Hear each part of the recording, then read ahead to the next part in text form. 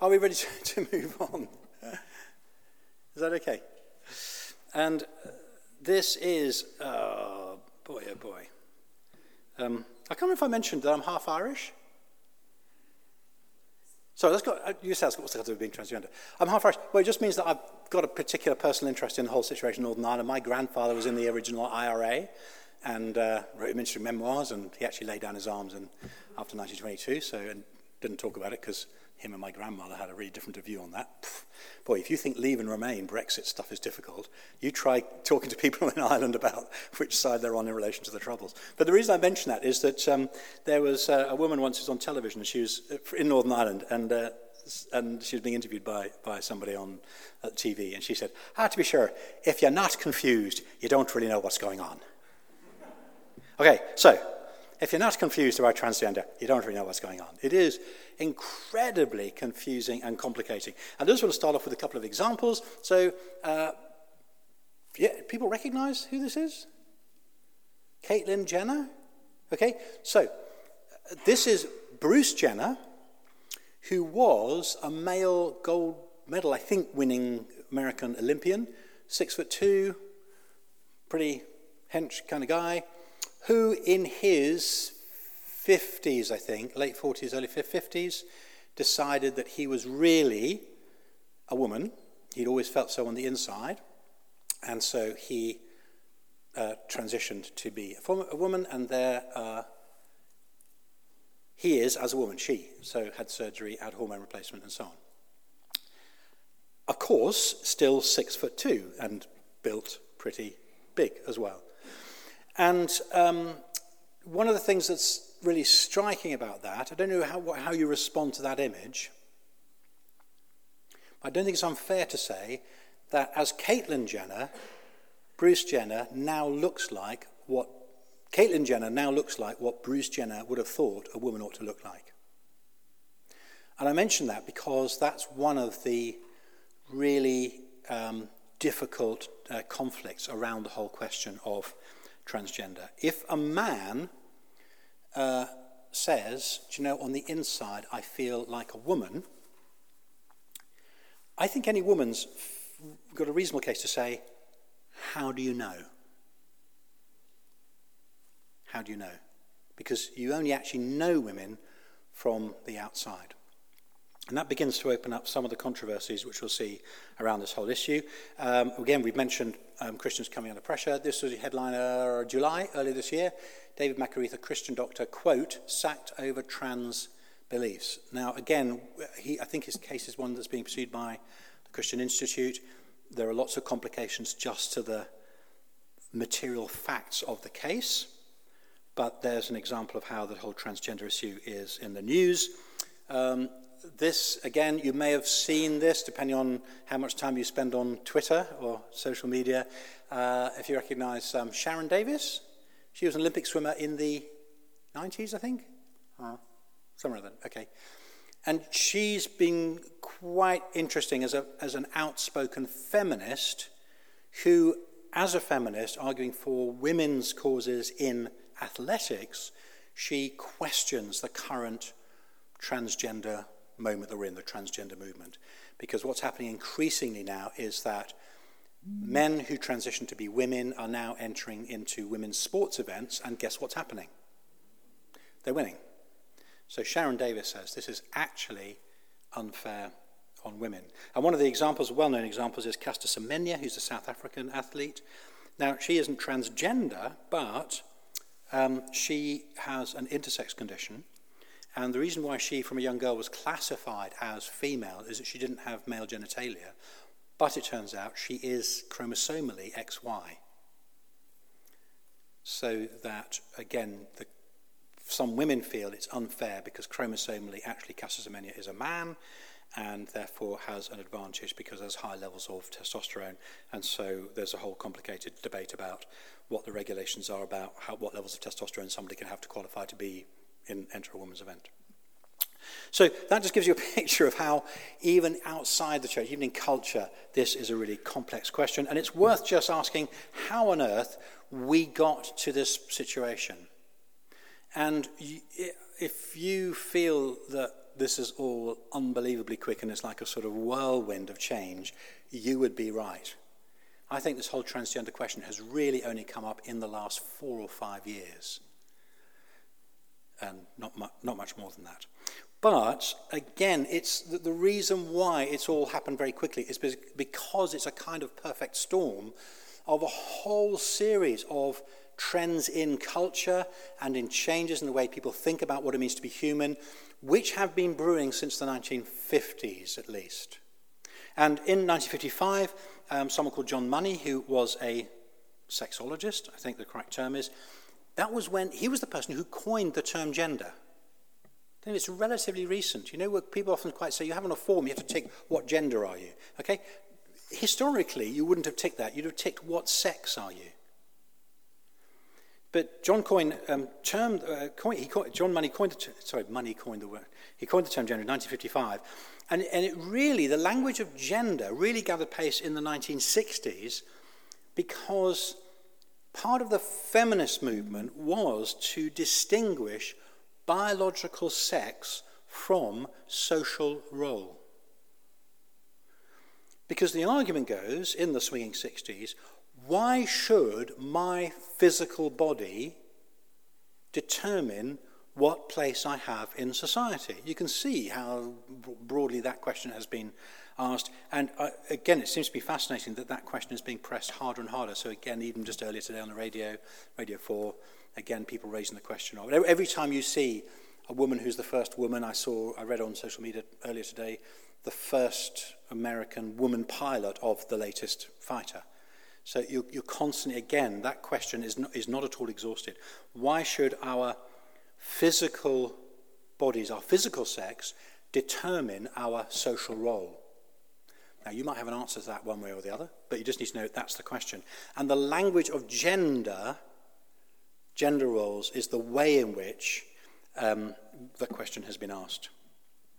But what happened then is that there was an inward turn in terms of thinking about our gender. And that inward turn was given momentum by the movement for gay liberation, gay sexuality. Because if you're arguing for the acceptance of gay sexuality, what you're arguing for is to say, look, it's not my physical identity, my physical biological sex that really matters. What matters is my inner disposition. So if I am consistently attracted to other men, that defines me. That's more important in terms of my identity than the fact that I happen to have a male body. Hence, Johannes in Strictly Come Dancing last week, because he's gay, he can step into the female role in a dancing couple. Because what matters in terms of identifying him is not his physical body so much as his sex identity, which is sexual orientation, which is an interior thing. You can't measure it, you can't find it, you can't do surgery and excavate it. It's a non-physical thing, it's a psychological disposition. And that's why then transgenderism was actually previously called transsexuality, because it was about changing your sex identity mostly from female to male. And until about 10 years ago, until about 6 years ago, transsexuality was primarily a phenomenon of middle-aged men. And it was almost entirely unknown either amongst women, so it was primarily men transitioning to be women, and almost never women transitioning to be men, and it was almost exclusively men in their late 40s, 50s, 60s, and not at all connected with young people whatsoever. So you then get this grouping of lesbian, gay, bisexual, transgender, because these are all, as it were, minority sexualities in culture who group together in order to advocate for recognition and for their rights. And of course, you'll have seen that then, well, if we don't have to be binary in our sexuality, then we can not only like men and women, but we can like sexuality in other ways. So you then have the development of polyamory. You then have people who say, well, I'm asexual, also I'm queer, which means that actually I'm completely destructing any categories of sexuality. So you then get LGBTQI intersex and so on, and a whole string of other things. You can, if you search hard, you can find a definition of 300 different kinds of sexuality. And the particular question we're facing is a really, really recent one. And it's been for a long time amongst psychiatrists and psychologists recognized as a serious and debilitating issue when people feel that their physical sex identity is at odds with their internal sense of who they are. And that used to be called gender identity disorder because it was seen to be something that was problematic. And it was only relabeled, and it was driven by the American Psychiatric Society in America, as gender dysphoria in 2013. And that was a move to say, okay, we reject the idea that this is any kind of disorder or there's anything wrong here. Actually, if we have gender dysphoria, it means that our bodies, our physical sex, does not reflect our internal sense of sex identity. That is not wrong. It's a problem that needs to be fixed, but it's not a psychiatric disorder. And if actually the thing that really matters is my own interior sense, then I need to change my body in order for that to be put right. And then, of course, now we've got the situation of finding ourselves with campaigns in school and teaching. And a particular group is mermaids who've got into all sorts of trouble for some of the things that they've been teaching. Now, that's how we've got where we are. What's going on in terms of the issues? I think there are three kinds of issues here. The first is a sense of what I would call gender nonconformity. And going back to that picture of Bruce Jenner, now Caitlyn Jenner, the question is, how did Bruce Jenner know what he needed to look like if he was going to make the transition from being a man to being a woman? And the answer is, he had to look at those around. In other words, what's happening with transgenderism, and again, I think the reason why it's become a big issue right now for us is because of the way that social media categorizes people in terms of social roles. Because the internet is a very visual medium, it means that you're tending to find, particularly amongst young people, my observation is you find a greater conformity to distinct social roles, to distinct appearances between men and women. And what that can then do is intensify a sense that, you know what, I don't fit in with the sex that I'm supposed to be. I look at, for instance, a teenage girl, I look at all these Instagram pictures of all these beautiful girls, teenage girls with great cheekbones and whatever. I don't conform to that. And so you have this sense of not belonging to the social identity of your gender. There is a second issue, which is a serious clinical psychiatric issue. It has been up till now an incredibly small group of people, very small, less than 0.5% of the population who suffer from this kind of condition. I think now in the last 5 years, things are changing because so many more people are claiming, because they're gender non-conforming in social terms, they're now saying, I am transgender, or I have gender dysphoria. There is a third issue, and it's quite separate, and that is intersex conditions. Caster Semenya is an example of that. Again, it's a really, really tiny percentage of the population. It's not, for those in clinical work, the term intersex is not used. There are about 17 different conditions actually related here, and it affects probably 0.017% of the population. So it is clinically a very small issue. And the paradox that we're in now is because culturally my own orientation, my inner life has now become so important that we've got a paradox that in the transgender movement, people are saying, I must have surgery and clinical intervention to change my body, which is now malleable because we now believe in plastic surgery. My body is malleable, changeable, and that needs to be changed to conform to my inner sense of feeling, which seems to me highly paradoxical. And it raises a question of how we respond to this sense that people have of a mismatch between internal and external identifiers. What should we respond? If someone comes and says, biologically I'm like this, but actually I feel inside I'm like that, then it raises the question of how we respond to that. Just an observation, and I think an article which I read a little while ago which really helps to throw insight on this. It's August 2019, How Feminism Paved the Way to Transgenderism. And the author is, Michael Biggs, his name is. And he just says this: the foundational premise for feminism is that every difference between males and females in attitudes and behavior is due to socialization. There are no socially relevant biological differences above the neck. Thus, the same feminists who denounce male violence and sexual objectification also endorse Cordelia Fine, these are two American commentators in this area, and Gina Rippon, for arguing there are no differences between male and female brains. There are some obvious problems with this premise. Why are humans the only mammalian species where evolution did not produce sexual differences in behavior? Why are some sex differences remarkably uniform across different cultures? And he goes on to say, if society denies biological differences and does not rigidly enforce gender roles, then the way is cleared for transgenderism. Being a man or a woman or neither becomes a matter of subjective feeling. If my argument is correct, then feminists need to rethink their premise that all observed differences in behavior between women and men are due to socialization, that humans are blank slates.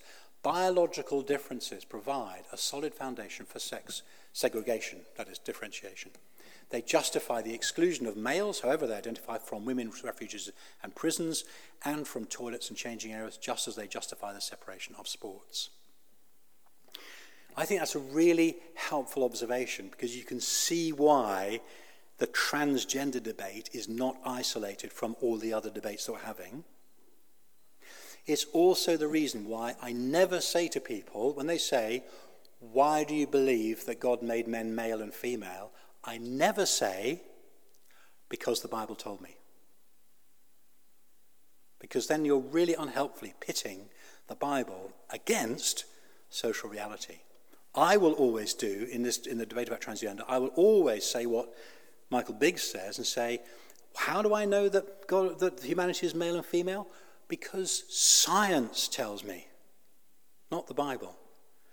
And that's why, at the moment, the whole transgender issue is in such tension and debate and conflict, because feminists like Sharon Davis are beginning to realize some of the consequences for women of what a previous generation of feminists have argued. At first, it looked like a good thing for women to say, do you know what, social roles and physical biology are unconnected. Now it's looking a really bad thing.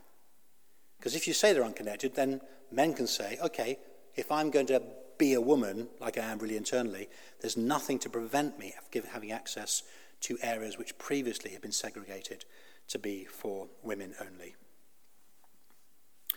I think I'm probably just going to leave you with a list of issues. I don't think I can pretend to give you a straightforward answer to all these things. I would point out a couple of books that are useful and interesting. If you want a really short book, there's a little talking point book by Vaughan Roberts, just called Transgender. If you really want to wrestle with the big issues here, then a really, really excellent book is by Mark Yarhouse, and it's called Understanding Gender Dysphoria. And he is a Christian psychiatrist, so he's writing with psychiatric technical expertise. One of the things that's really useful about him is he distinguishes between our position on this issue and our posture on this issue. And in relation to position, he says very clearly those sorts of things, that actually when we let go of the idea that we're made male and female and that there is a objective reality of sex identity, we're going to get into trouble. But he also says, in the current debate, what posture do we adopt? Do we actually adopt a posture which says to people, do you know what? We're going to value you and accept you. We might not agree with you, but we're going to engage.